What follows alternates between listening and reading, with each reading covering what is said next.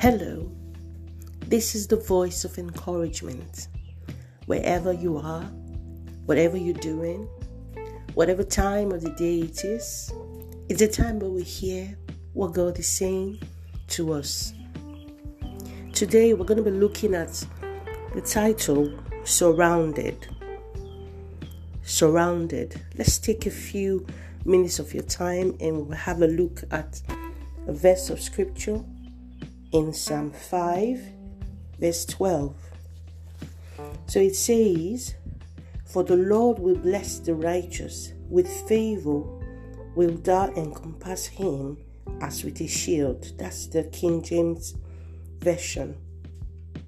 I'm going to read the NHEB version. It says, "For you bless the righteous Lord, you surround him with favour like a shield." I thank God for this opportunity to look into the Word of God. The Word is always encouraging. And today, God is speaking to us about the topic, surrounded. You know, in life, how you see things affects the way you respond. It affects the way we feel. It affects the things that we even say. And sometimes we feel deflated, because of what we see or because of how we feel. This verse of scripture we just read says that the Lord will bless the righteous. The Lord blesses the righteous. And the Lord surrounds him. The Lord surrounds him like a shield. The Lord puts an edge of protection around him with favor. Hallelujah. And I begin to picture in my heart, this perception that comes as though, because of a lot of things happening around, we might tend to feel like, we are alone, or when we are going to take some steps, you don't feel encouraged to move on. God is saying this morning that you are surrounded. You are surrounded with favor. Let me ask you a question. When you look around you, what can you see right now? Do you know what I can see? I see favor. I see the love of God around me. Remember the scripture in Kings of Elisha and the servants when they were surrounded by their adversaries. The servant cried to Elisha that we are surrounded. These people have come to conquer us.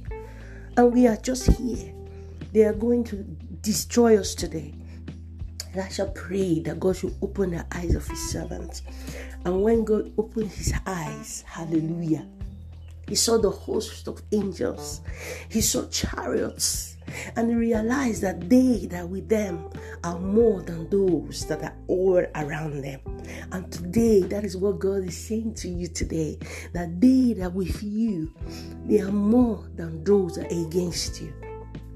God and the host of heavens is more than those tongues that are wagging against you. Those things that might want to stand. And then Paul puts it so nicely. He said, what can separate us from the love of God? In Romans chapter 8. Shall trouble or persecution, name them, nothing. We are surrounded by the love of God. Can you say to yourself, I am surrounded by the love of God? When we consciously say it over and over again, you begin to feel it, because that is your reality and that is your perception. I am surrounded by the love of God.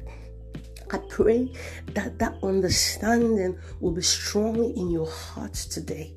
Lord, I thank you, because nothing can separate us from your love.